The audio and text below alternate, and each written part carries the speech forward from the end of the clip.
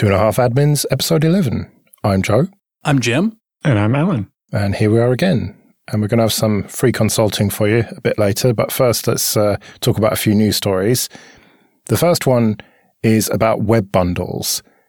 And Brave, the browser, are complaining about this. Well, of course they are. Well, this is another web standard Google is putting forward, which will fit in with our second story as well. I think the idea of let's not make URLs be URLs isn't necessarily a great idea. It sounds like Google's plan here is if you could download the whole web page as a bundle rather than, a HTML file that refers to some CSS files and some JavaScript and so on, that'll be faster. It's like, yeah, sure. But if each website is going to customize the bundle it sends you and you're going to have no control over what's in the bundle or anything, it makes it very hard to have any kind of ad blocking or virus scanning or content filtering or anything like that. And I can see Google's business case for, ad blocking. Well, if they can bundle the ad into the website in such a way that you don't load it separately from a different URL. Websites are doing that already for exactly the same reason, to get around ad blockers. And, it boils down to then you have to block on different characteristics. You don't just block on the URL. You look for, you might look for the, DOM elements that match that ad, whatever. But at the end of the day, this is not something that required a web standard to get around URL blocking tactics. It just, requires the ad to come from the same website.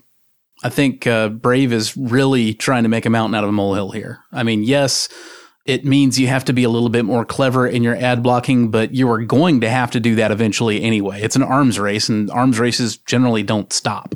But what about the idea of using various CDNs to load different parts of the website concurrently to make the load time much quicker? Well, it really depends on what the limitation is. Doing more concurrency made sense when the limitation was the latency, how long it took to open the connection and start downloading. But if you've ever noticed, most websites are a couple of megabytes now. So one long-lived TCP connection is going to do a better job of loading that than loading a bunch of small pieces with all those separate round trips. If you do any web design or web optimization, one of the first tools that you'll want to use on your page is, waterfall analysis, and you look at where things are coming from. Maybe you get a Y-Slow score or, whatever analysis platform you're using, whether it's Google's or Yahoo's or somebody else's. One of the things it's going to grade you on is, how many different sources you have to load things from. And that's because, in part, the more different resources you have to load, the less reliable and, the more hitchy and glitchy the web page is going to tend to be. You can't really get a whole lot more efficient than reading the whole thing as one single resource and flinging it down the pipe as hard as you can. That's not always been the case, though, right? No, that has always been the case. It's always been the case. It's just normally we didn't have a way to say, instead of loading a separate image for every icon on this website, eventually we came up with this idea of, we'll make one big PNG file of it and then use CSS to just crop out the bit we need for each of the different icons and stuff. Oh, hang on, Alan. I know where Joe's coming from here. He's thinking about back in the old days when browsers would tend to load each resource sequentially rather than in parallel. Well, in particular, I think it was Internet Explorer would only make 2 or 3 connections to any one web server. So using multiple host names to spread it out. Right. But none of that is an issue anymore. The issue then was not that you couldn't, in theory, download one thing faster. It was that you had to download 16 things, and your browser would refuse to do them all at once unless you tricked it into that. But that's no longer an issue, and it would be faster in either case to load everything as a single resource than to load 16 resources, whether they are loaded singly or in parallel. In the end, the idea of using multiple concurrent connections was to reduce the overhead of the latency of making those connections and waiting, the time to first byte on each one and so on. So yes, one big bundle can be better, but it also starts to change the way everything on the internet works. And the question is, what is the problem it's solving and what are the side effects? Which kind of gets into our second story of just because Google wants it doesn't mean we should do it. And because Google wants it means maybe we need to look at it more carefully and how this affects everybody else. All right, well, the second story that you teased there is from a blog post about a recent document from the Internet Engineering Task Force called The Internet is for End Users. Yeah, so this is the Internet Architecture Board published an RFC via the IETF process to try to get people to agree. In particular, the way the IETF works is maybe a little different than a lot of standard organizations. Their motto has been, rough consensus. Most people on the mailing list think this is a good idea, and running code. So if you have something that actually works and most people think that's fine, then that's okay, and that eventually can become an internet standard. Now, because it's a standard doesn't mean anybody has to use it. It also has to, get its own adoption and so on. But they've had kind of this bar that people have tried to reach to get something to be a standard and so on. And it's seemed to work quite well for the development of, TCP and IP and DNS and so on. But, it's also had things like SCTP and IPv6, where sure, we have lots of standards around it, but there's maybe not that much adoption of it. But the point of this RFC is a little different, is trying to provoke the IETF to be a bit more political, where they've traditionally tried very hard to try to avoid the politics and so on. But it turns out that you can't really do that as much as we all wish we could. We've seen with the standardization of things like DNS over HTTPS, or the encrypted client hello proposal as part of the new TLS standard. Does it actually accomplish its goals if China is just like, we're going to block all of those packets that look like that? Not that we should necessarily get bullied by China, but suddenly you're starting to see more and more of these political contexts coming into it in both ways, really, where, we can't have a standard that's not going to be legal anywhere, but at the same time, we can't let laws in some country try to force what the rest of the internet's going to do. And it means that we also have to do things like help governments understand how the internet works so they can make laws that don't become fundamentally incompatible with the way the internet works. Or, like we've seen with all these attempts to have like encryption backdoors and so on. It's like, that's just not how it works. And we have to somehow make them understand that, rather than just be like, well, they're idiots and we can just ignore them. First, you got to get beyond the it's not a truck, it's a series of tubes stage. Then maybe you can talk about encryption. Yeah. But in this post from Mark Nottingham and in the RFC, they do make it clear that really the IETF don't really have that much power. It's really all about the companies that are adopting these standards, and it's really up to them to follow them. Well, people have to follow the standards if they want things to be compatible, but just because the IETF issues a standard doesn't mean anybody has to use it. And that's true. And, Google can go and do whatever they want, and nobody can really stop them. But if Google wants the things to be compatible with other people's things, then they have to go through the standards process. And that's where the rough consensus comes from. I mean, the whole point is that all these companies that, were hoping to follow these things, they are all coming to a mutual consensus in the first place. And so there's no direct teeth to this. But on the other hand, if you've had a roundtable of all these companies and everybody came to a broad understanding that, okay, this is how we're going to do things, then one company there says, well, screw that. No, we're not gonna. Well, now they're going to have to worry about the things that they would really like, to have happen in upcoming standards. And everybody else is like, nah, we remember what you did last time. Yeah. Well, and one of the big distinctions with IETF is that each person is there representing themselves, and ideally on a technical basis. In particular, it means anybody can show up to the IETF and everybody's welcome. It's not something like, some of the other cloud foundations and Linux foundations that are pay to play. All the big companies, you can't join unless you pay us $250,000 at least, or whatever. Like anybody can show up to the IETF and raise real objections about technical things or propose better solutions.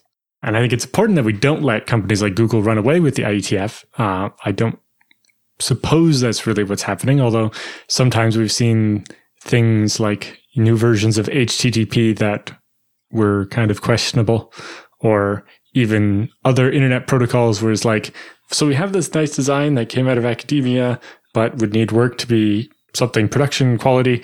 And so maybe we don't want that. Or we do have something that's good, but Google has something that's almost the same, but different. And, Google's got more weight. So we should just do whatever Google wants. All right. Well, speaking of Google, Jim, you wrote an article about a Chrome feature that, as you say, put an enormous load on global root DNS servers. Well, if you consider putting, roughly the same amount of load on the root servers as their actual job every day is enormous, which I do, then yeah. And it's not really Chrome, to be specific. It's Chromium, the open source parent of Chrome, and several other browsers now, including Microsoft's new Edge. Everything really boils down to this decision way back in the day. Hey, how cool would it be if my mom could literally just type recipes in the address bar and have it work and take her to a search engine and show her what she's looking for, rather than having to go to, www.google.com or Bing.com, God help you, or whatever first. So, we have this idea now called the Omnibox, where whatever you type in there, the browser has to figure out, is this an URL? Is this a search term? What do I do with it? It's one of these problems that, it's a little bit more complex than it looks at first blush. Because when you're looking for a single word term, the browser can't really be sure whether you're actually doing a single word search term or whether that's a weird intranet request and you're actually trying to go to a private top level domain, wherever you happen to be. Maybe you're at your job and maybe marketing is a private top level domain that actually takes you to an intranet site. And if the browser hijacks that and takes you to a Google search for marketing, it's keeping you from getting where you need to go. Yeah. And it stems this other very bad decision that happened, I think it was the late 90s or something, where some ISPs started saying, oh, well, if you search up blah, blah, blah.com and it doesn't exist, we'll take you somewhere and give you something instead of just an error page, and we can stick ads on that. Yeah. Or we can hijack Google and show you the Google results, but via our affiliate thing, so we get some of the money out of it. And so we got to the point where you couldn't trust, just because the DNS server says that's not a valid domain, you can't trust that it's actually not a valid domain. You put in something invalid, but the DNS server will say, actually, that's fine. It's this thing over here. And you load it, and it's just this catch-all spam page. And then, it's between those two different things, we end up in this weird situation. And so the Chromium authors knew both of these things. They knew that sometimes a single word entered into the address bar would be a search term, and sometimes it would be a weird private intranet site. And they also knew that, sometimes network operators would hijack things that showed up, in a DNS search, and they didn't want to show people, local ISPs or networks, goofy typo capture pages. And so they decided, in order to detect that, what they would do is every time the browser starts or the system that the browser is running on changes networks. For example, if you go from one tower to another, from your cellular provider, or if you shift over from Wi-Fi to cellular or Wi-Fi to, Ethernet, what the browser does is it generates 3 different random words from 7 to 15 characters, and it looks those up as though they were domains. And if it gets the same IP address on any 2 of those 3 random things that it made up, it assumes that there's a, DNS hijacking going on here. And so therefore, anytime I get a one-word anything, I'm not going to try to resolve it. I'm just going to treat that immediately as a search term and take it off the search engine. The problem is, for those of you who are listening closely, we're actually having to hit the root DNS servers for the entire world for every one of these little probes to try to figure out if somebody local is doing something shady. Because when you make up these, random words on each one of these laptops and you fire off these 3 queries, they can't be properly resolved at the local DNS server or at its forwarder or at the forwarder above that one, or even for the root, for .com or .net or any of your top level domains. You've got to go all the way to the DNS root, and that's the bank of servers that knows the actual addresses for the top level domains, the com, net, biz, UK, what have you. And that was the interesting thing, is that, that used to be a fairly limited set. And it wasn't such a big deal. But now, years ago, we introduced .info and .biz, which just became, trash piles of the internet. But then with the new thing where, anybody can buy a new TLD tomorrow if they're willing to put down the $250K or whatever it is, it means that we can't just assume that because you typed in blah, blah, blah gibberish, that somebody hasn't paid to actually make that work now. And so the problems got even worse. This can't be sustainable, surely. It's not sustainable, and it should have been incredibly obvious even when the Chromium devs first designed these probes. some grown-up in the room should have said, oh, Lord, no, you are really abusing a hierarchical caching infrastructure here. You are hammering the absolute top-level node, bypassing every layer of cache and doing it on a global scale. This will never do. But somehow there was no grown-up in the room who said that. And, Chromium at its very, very earliest beginnings might have been, just another project, but it's been a major browser, if not the major browser, for, a decade plus now. And for that decade plus, it's been abusing the crap out of the DNS root infrastructure. It's kind of mind-boggling. Yeah, and that's, like you're saying, that's really the tippy top of the internet infrastructure. Whenever you look up a .com, that's where the search starts, at the dot, at the very end. Now, your local ISP or your whatever caching resolver you have is going to have cached the list of places of delegated name servers at control.com, and it's going to be able to use that and avoid going to the root. That's the idea, is that the root doesn't get all these ridiculous queries all the time. It should only be getting this kind of background level of traffic that then gets cached for a long time. And then suddenly it's just like, let's keep asking it a bunch of random bullshit. Hey, to put this in perspective, when I wrote about this for ours, we had readers that, well, I say readers, they didn't read the whole article or they'd have known the answer. We had people concerned that, maybe this isn't really a whole lot of load in the grand scheme of things. And on VeriSign's portion of the root DNS clusters alone, this extra load adds up to 60 billion queries a day. Whoa. I also, you mentioned in our last story, we talked about the IETF and, how we need to get political or we don't want to get political. I will take this opportunity to get my kind of political and say that everything we've been talking about so far, how there should have been a grown-up in the room to say, no, you absolutely cannot abuse the top node of a hierarchical caching infrastructure this way. That right there, my friends, is the difference between a developer and a sysadmin. Understanding that right off the bat without having to be told. Because like the graph, if you look at it, it's not that 60 billion queries is too much.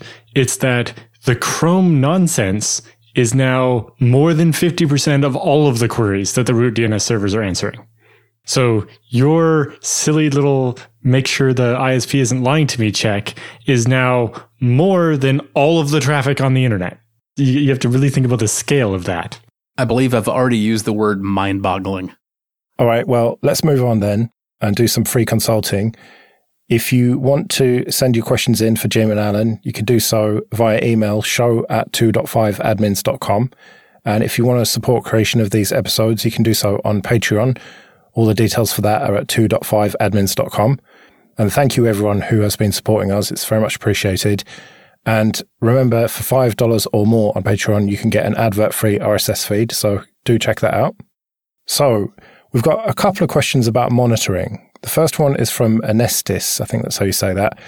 In episode 1, Jim mentioned that you don't really have a backup unless you're monitoring it, which got me thinking.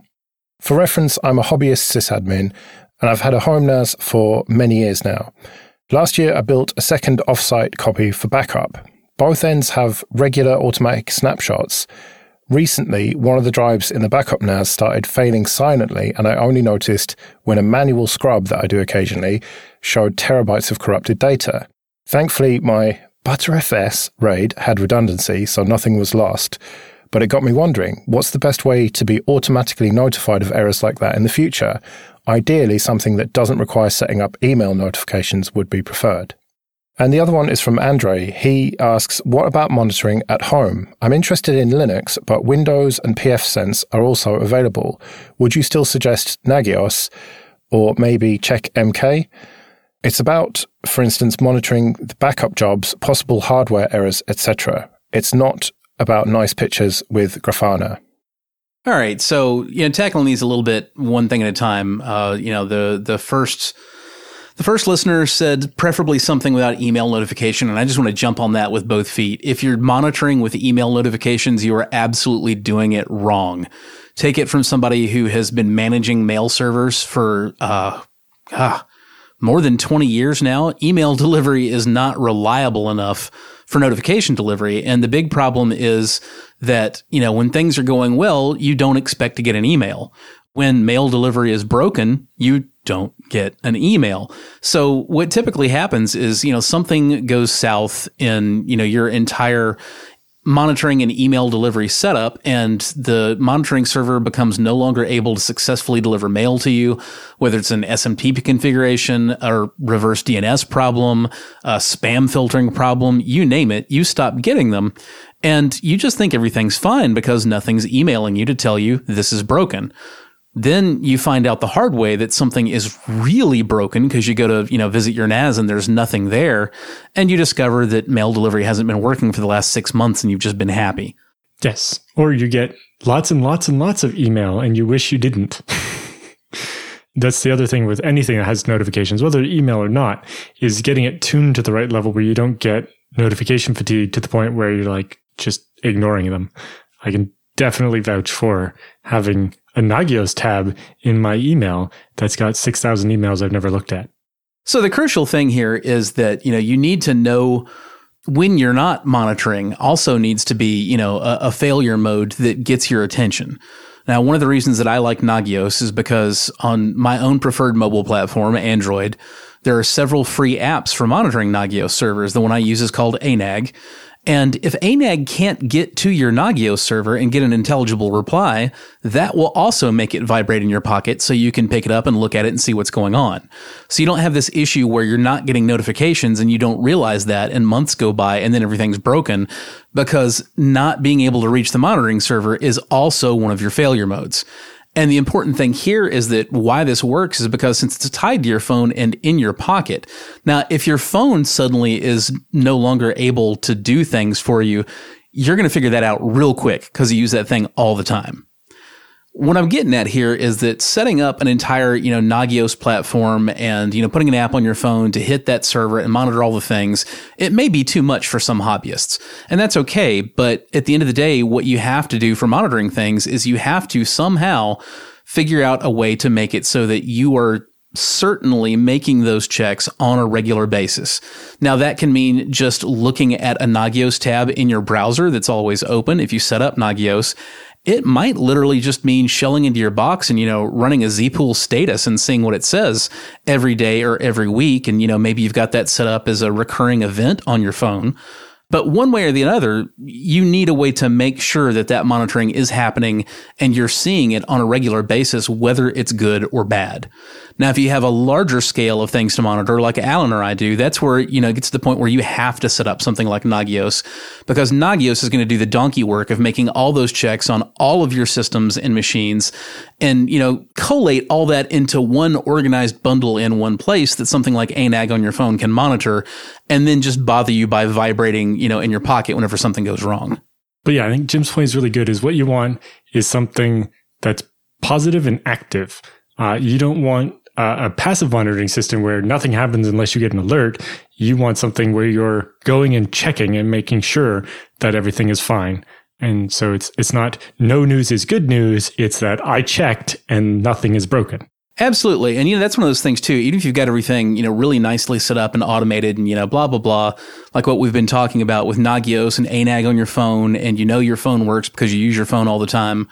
I don't really have this problem because I'm monitoring and managing literally hundreds of systems, and I get enough alerts to be sure on a daily basis that Nagios does work. Thank you very much.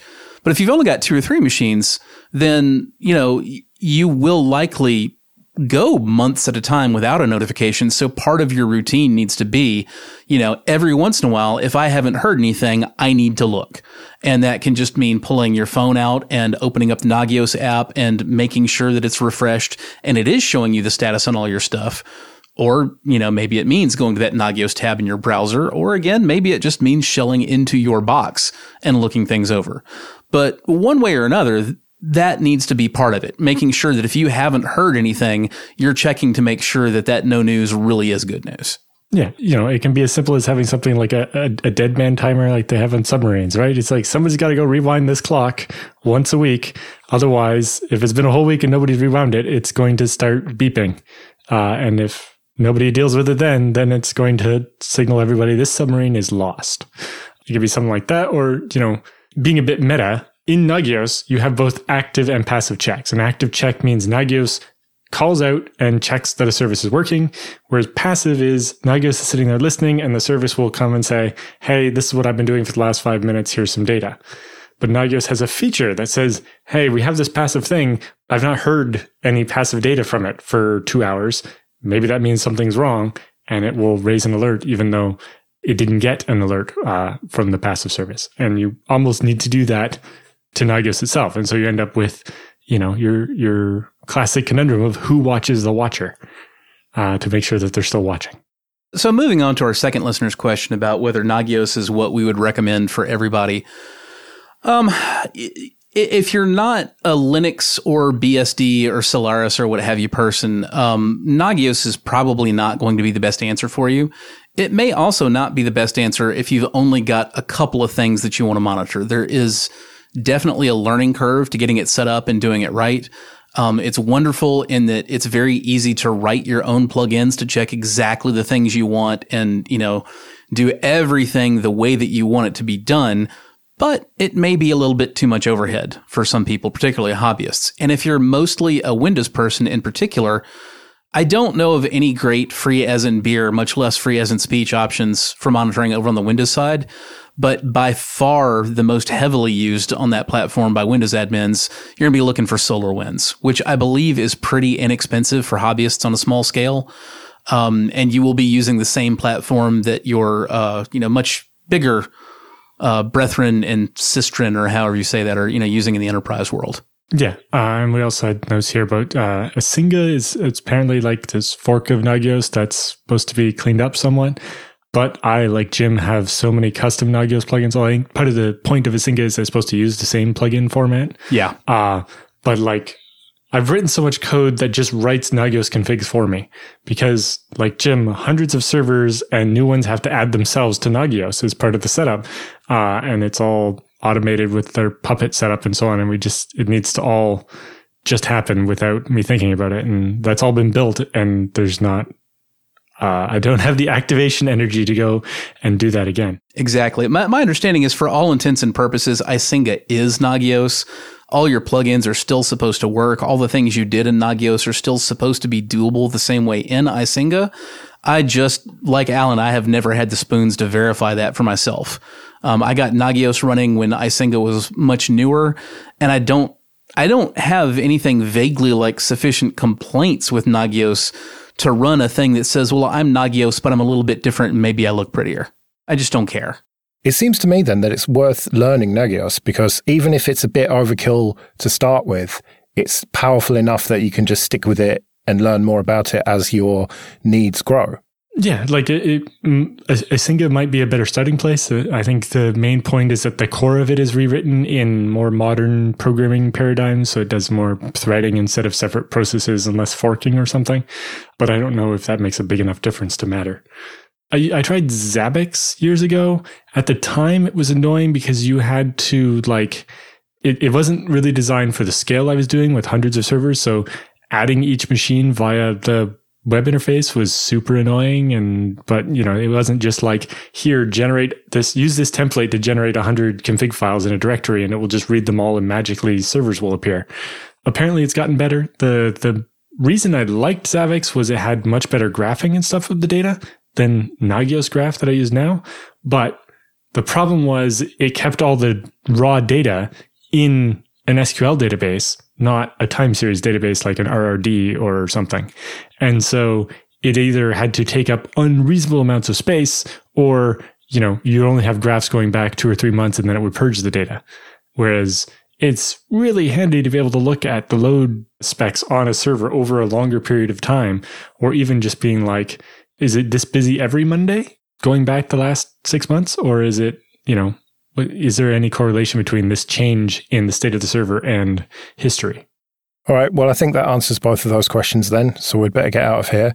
Remember, you can send us those questions at show@2.5admins.com. You can find me on Twitter. I'm at Joe Ressington. I'm at JRSSNet. And I'm at Alan Jude. We'll be back in a couple of weeks.